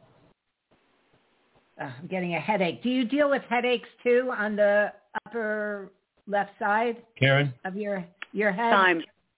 Sometimes tightness. Okay. Right here. It's like it's more than tightness. I feel like a jab. It's like I'm being jabbed in the head there. What's he saying? It's usually not as bad as that. Not good. All right. Well, I'm getting it that bad. Well, I'm like face to face. All right. Sorry. Let me get out of my physical discomfort. Shake it out. Breathe it out. Take that energy into the floor, into the earth. Let me get really grounded. Yeah. Into the earth. Let it go. It's not yours. You don't have to keep that. Okay. All right. Okay. So I could have a conversation with this guy. He's standing right in front of me. Okay. So why is he so upset? What's going on? What's making him want to kill her? Then he gets vile, really vile. There's such anger there. That's okay. Just ground it out. You don't have to accept it. It's not yours.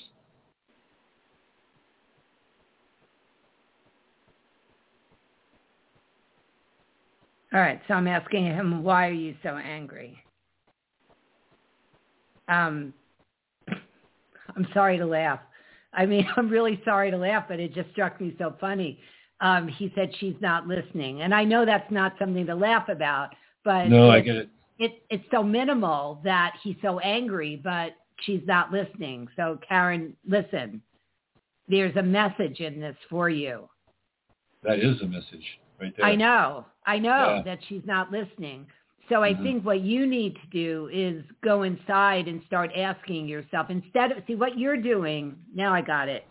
Thank you. My guides are stepping in. What you're doing is you're resisting what's going on in your body. And what you need to do is, when you resist, you're ignoring it.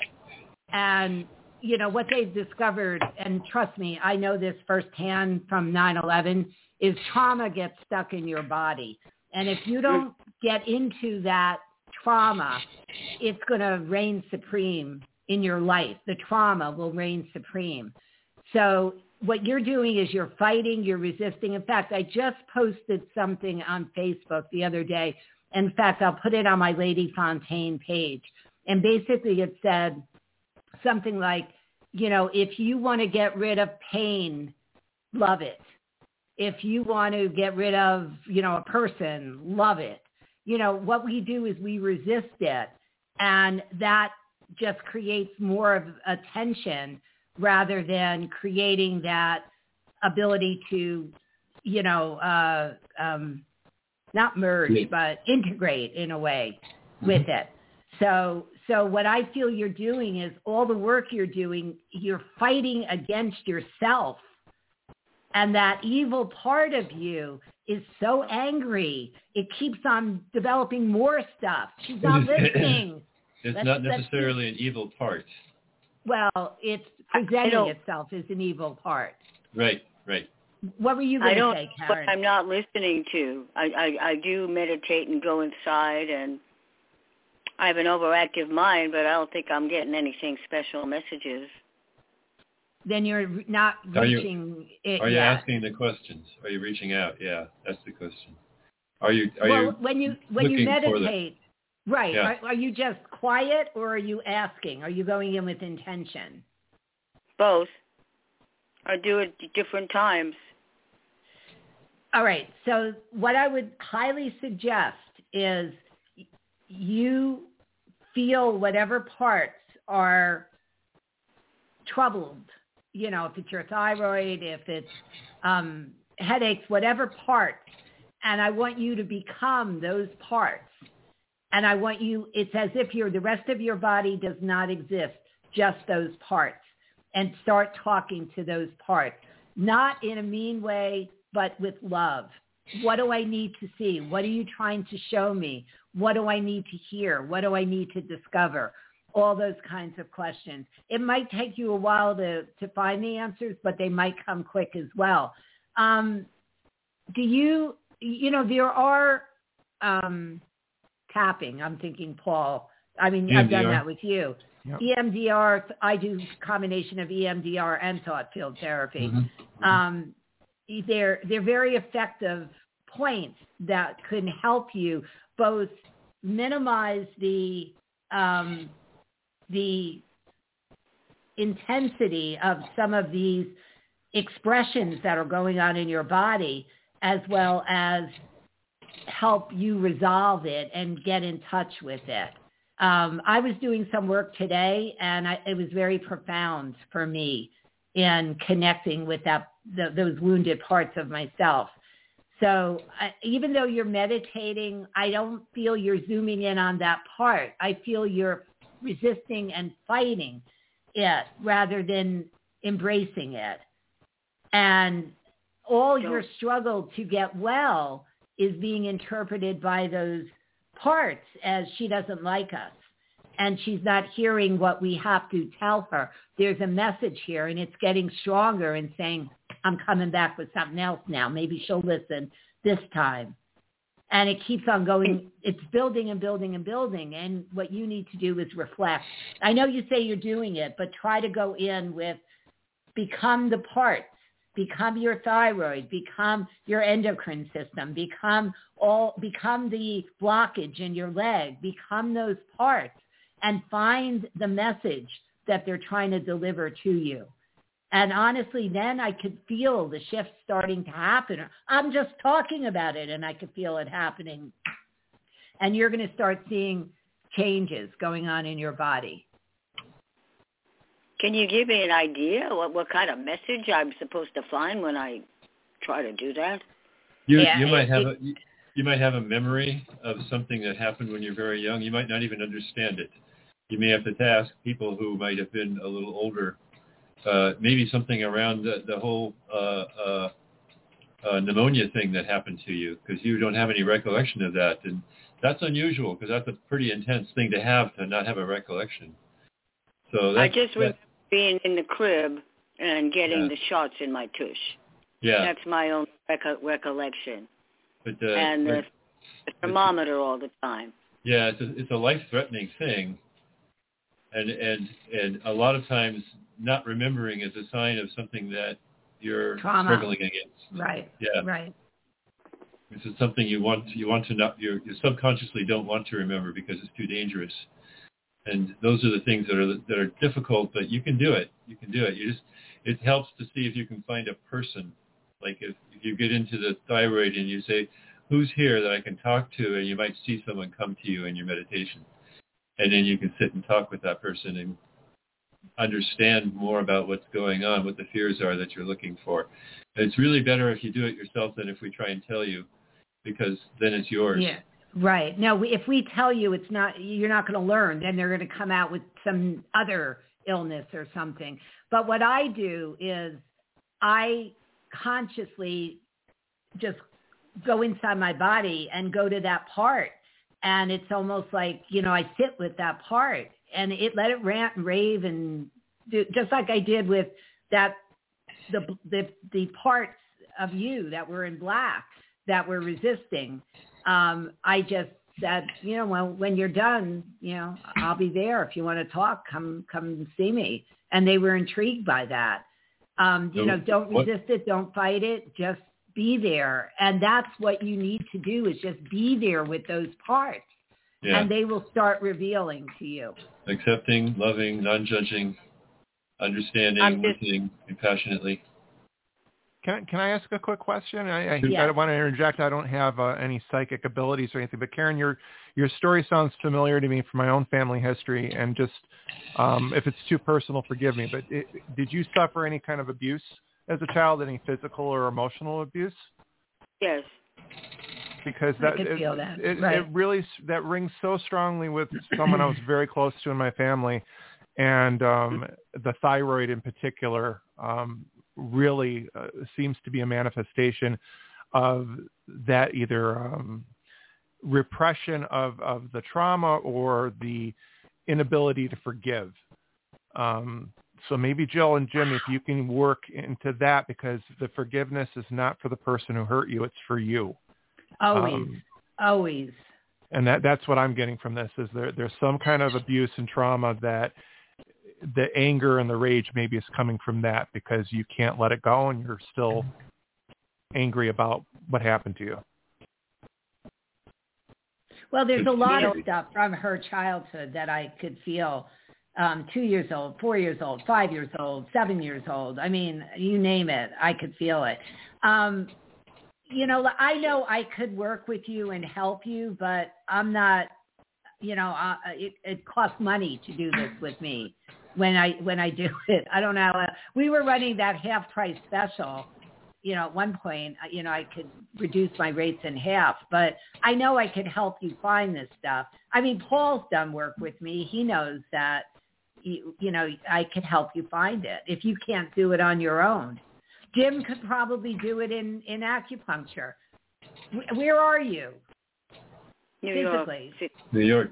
Yeah, I was looking at the 212. Oh, is she? Is she? Yeah. Oh, okay.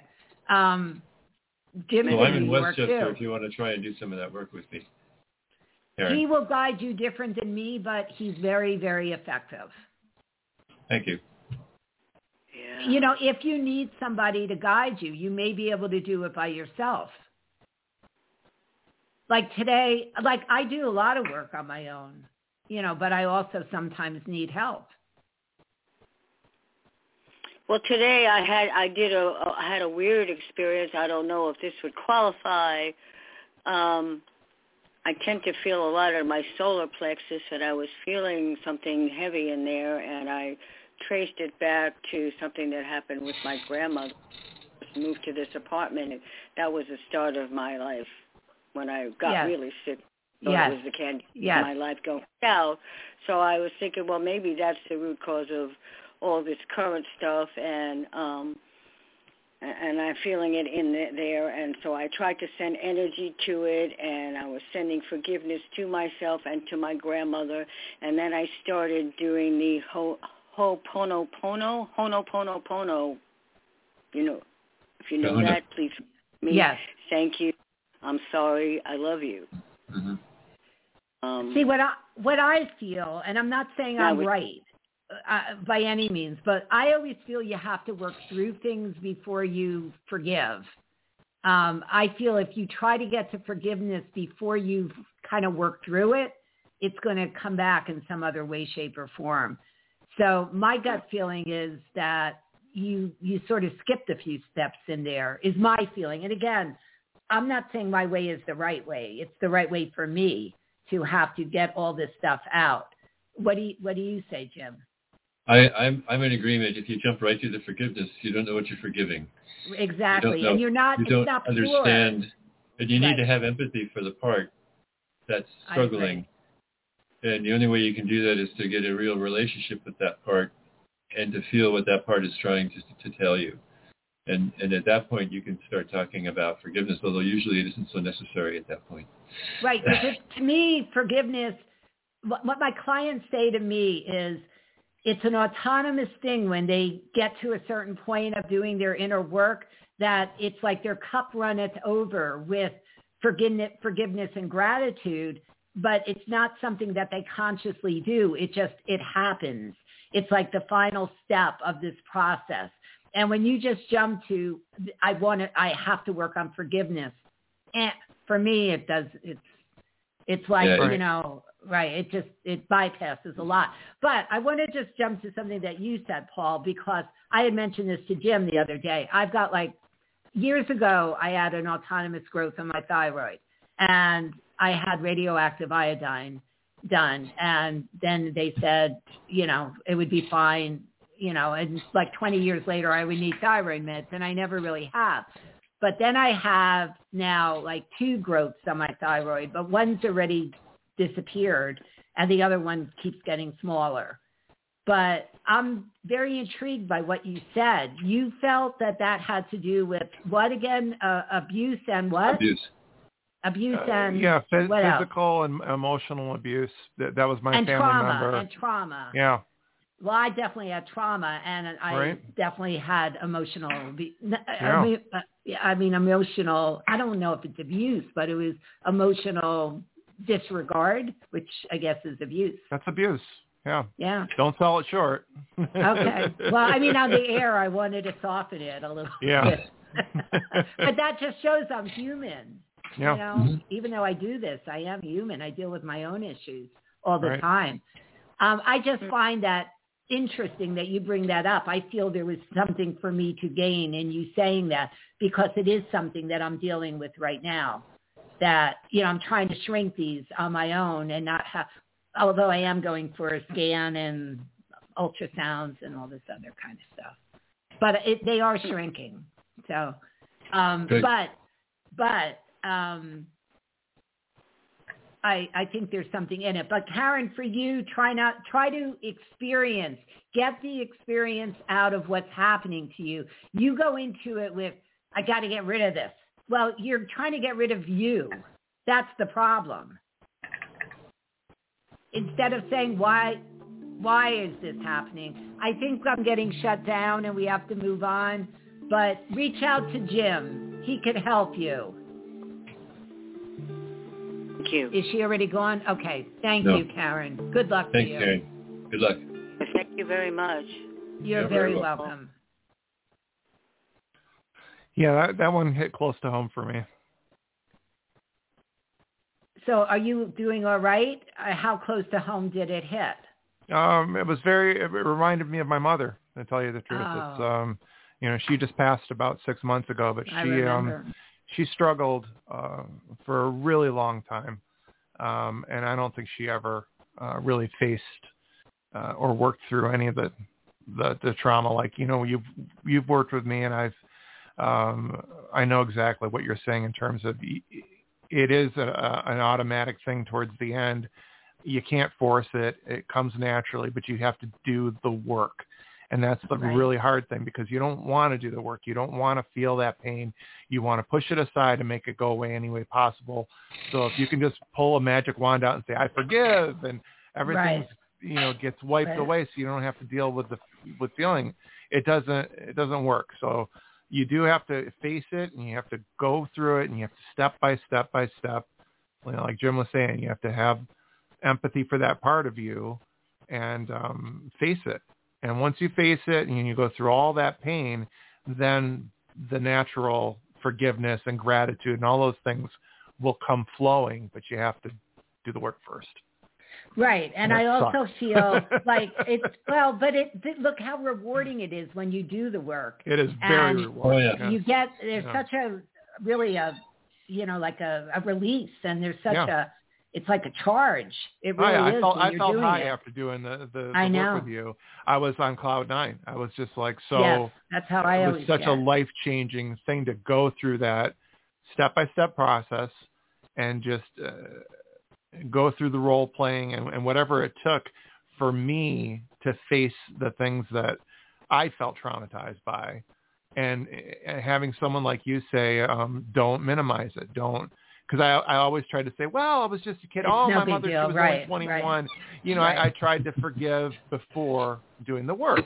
And all that did was stall me in a holding pattern, and for 50-something years I held on to this stuff and finally was able to let it go.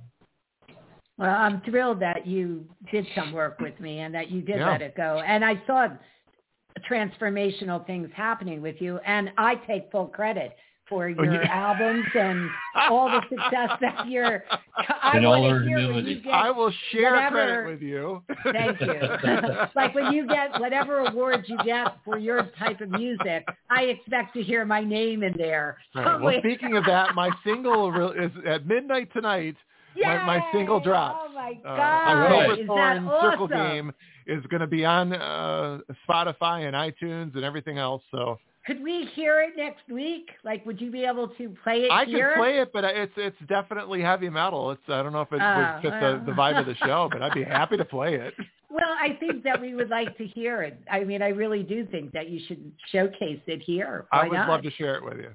All right. No, sure. I mean, I would like to hear it too. I mean, I don't know that much about that kind of music. I usually go next. That heavy metal stuff. Are you going to dress like appropriately for that? No, I'll wear the same thing I'm wearing now. This works. It's very heavy metal. Is that your stage outfit? I had to take that cape off. It's so hot in here. I'm dying. I've seen some pictures of Paul like growls and yes, that's the real me. I know, but you're so good at doing this too. I mean, you're such an asset to this show. You really are. Well, thank the you. questions like I that said, you ask and everything. I learn so much every time. I appreciate it. Well, we're running out of time here. Let's make sure we get to our last callers here. Okay. I think we definitely have at least one more that hasn't disappeared. Yeah. Here's Rosemarie. Okay. Rosemaria. Hi, how are you? Hi, is it Rosemaria? Yep. Oh, nice. Hey, welcome to the show. Thanks for taking my call. Yeah, and so you've got something going on. What can you tell us your story? Tell us what's going on with you. Been getting weird, meeting weird people. I mean men for a relationship. So a long-time friend that I've seen, but he's acting weird, doesn't want to respond, doesn't want to talk, and here and there, but not really when I was there. So ever since, I can't find the right one. I've been getting weird. Can I say the word assholes? Well, you just did. You just did. I always get yelled at when I curse on this show. We're not on a delay, so you can say whatever you want. How honest do you want me to be? I guess honest.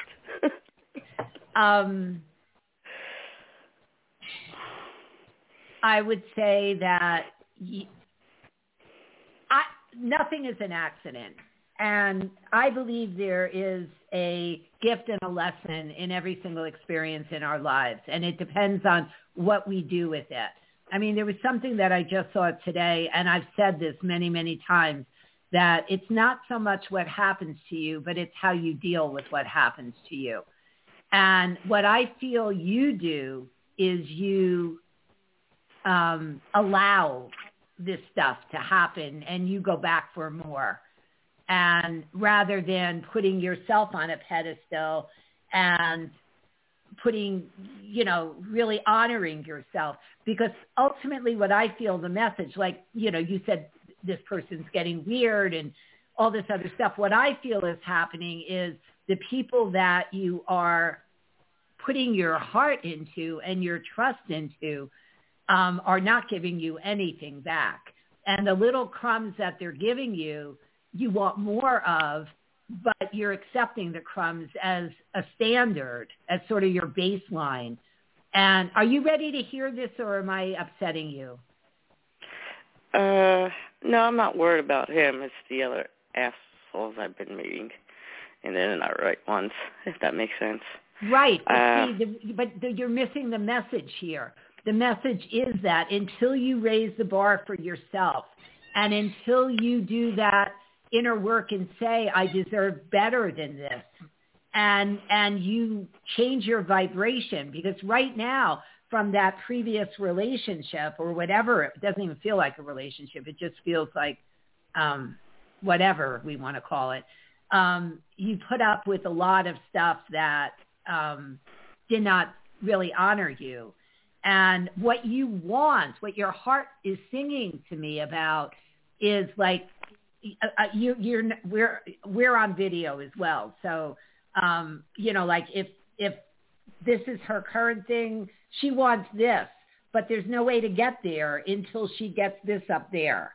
Mm-hmm. So It's a matter of doing that inner work. A lot of things that I was saying to Karen are really very applicable to you about really digging deep into yourself and understanding more about you and why you have put up with the kind of stuff that you have put up with, and empower yourself more. And when you do that, I feel ultimately your vibration is going to start rising up, as well as your boundaries. Right now, your boundaries feel a little bit shaky to me. So if you do that inner work, you're going to start drawing in the right person and people, and your experiences are going to be a lot different. A lot different. The only limitation here that I see with you is you. And I'm sorry to be so blunt, but it honestly feels that you need to do some of that tweaking internally, and that's going to change everything external. What I always tell my clients is that anything that happens in your external life that elicits an emotion other than love, joy, bliss, or happiness is a clue. And that clue is an opportunity for you to look inward and figure you out and understand what that gift is, what that message is in that clue. And once you do that and you start getting those messages, all these H's that you mentioned aren't going to be there anymore, because you're not going to tolerate that crap. Your standard is going to be a lot higher. Your vibration is going to be higher, and you're going to start drawing in men that are worthy of you. But first, you have to learn your own worth, and that's where the work has to. That's where the work has to happen. And I don't know that talked about, Jill, can I break in? Because we talked about this last week with narcissists, the patterns that repeat themselves over and over again. Yes. If you're drawing these people into your life over and over, they're feeding on your energy. So if you're fighting with them and you're developing an escalating kind of conflict with them, it serves like they're energy vampires, and they're feeding off of it. So in my own personal experience, when I had difficult people, I was freed from that cycle when I very calmly and assertively said, I don't want to do that. And the person that I was with lost their mind and wanted to fight and wanted to escalate. And I just was very calm about it. Just like, and I was exhausted, and I was tired of the fighting, and I was tired of that influence in my life. And I just said, I'm not going to do that. I'm not angry. I'm not mad at you. I'm just not going to do that. And that was the end of it. And that was the end of the relationship in a lot of ways. And, just things like that where, Jill, you're saying, like, you be assertive and know your self-worth. If you're having these fireflies come to you over and over again, it's a reason. And it's something that you need to stand up and just say very calmly, I'm not going to accept this in my life anymore. You're putting out the energy to attract them. And if your energy isn't, we all are. Right? We all are. And if we don't assume that responsibility and we blame it on, it's creeps out there or whatever, the only place we could fix it, the only place that we have power is within ourselves. Right. So that's where the work has to be done. We can't blame, Plenty of Fish or, wherever people meet people these days. It's retrograde Mercury. Well, that's true, and that's over with already now. So we can't blame that either. Can't blame Mercury we can't again, blame any of it. But do that inner work. I'm telling you, it will change the dynamics for you. There is a good guy out there, but you have to fix you first. Yeah, and one of the best things to do is to not need anybody. Bingo. You don't need people. Go out and have a good time on your own, and enjoy your own company. And then when you get to the point where somebody actually sees that energy going on, they're going to be attracted to it. And that's the guy you want. Right. I mean, feel energy. Good about you. Yeah. You're the gift, and you don't know that yet. But you are the gift. You truly are. Got it, Rosarina? Yeah, we're just about out of time, but thank you so much for calling in. This was really a great show. Learned a lot tonight. I'm without my script. I know, so you don't have a script. So thank you, Jim, everybody. Do you want to come in and do the last minute do here that, with all our links? Could I just say one thing? Something struck me when we were doing, I know we're running out of time, but something struck me that I'd like to add into next week's show. Next week, we're going to do our famous, we've been wanting to do, not next week, in 2 weeks. We're going to do what women want. We've done a couple shows on what men want. But one thing I want to focus on is body image before we do that, because it ties in with a lot of these phone calls. When we hate the fact that we're too tall, we're too short, we're too thin, we're too fat, we're too this, we're too that, we're hating ourselves, and we're never going to be able to attract the men that are going to appreciate who we are just the way we are. And that, I feel, is important, especially for women to know and to embrace within themselves. So I'm going to add that in for just a little itsy-bitsy piece. Or maybe we'll have to break it into 2 shows, what women want and body image. That could be several shows. There's a lot of information there. That's right. Right. Okay. So now I'll turn it over to you, Jim, to say goodnight. Thank you to all our listeners and viewers and those who called in tonight. Listen to us here on Blog Talk Radio or watch this live streaming on YouTube. We enjoyed hearing your stories. We appreciate you. Please be sure to either follow us or like us on social media so you'll know when our next show is, Thursday, November 11th? Yeah, at 8 p.m. Our show will be on What Women Want. Have any suggestions for show topics? Email us at radioshow@ladyfontaine.com with your suggestions, testimonials, or just to say hello. Please visit Lady Fontaine at ladyfontaine.com for a reading or life coaching session. For those listeners in New York, visit Jim Elkin at East West Healing Arts in Hartsdale, New York. Website eastwesthealing.info. My Facebook page is https://www.facebook.com/eastwesthealingarts. And I have my own, and Paul has his own show on Blog Talk, BulldogRadio.net. Don't give up your day job. Nights at 8 p.m. EST called 6 Degrees. Yes. Good night, and we look forward to seeing you on November 11th at 8 p.m. on Eye on the Future. November 11th. Yes, and we did not thank our call screener tonight, Mike. You were mercifully left out of the conversation tonight, Mike. But thank you for your work tonight. Thank you so much. Spike is in the shop, so now I can rest assured that sooner or later I'll get back on the bike. All right, good night, everybody.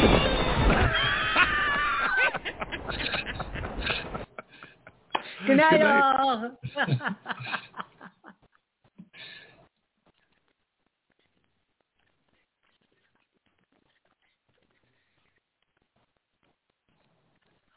With the Lucky Land Slots, you can get lucky just about anywhere.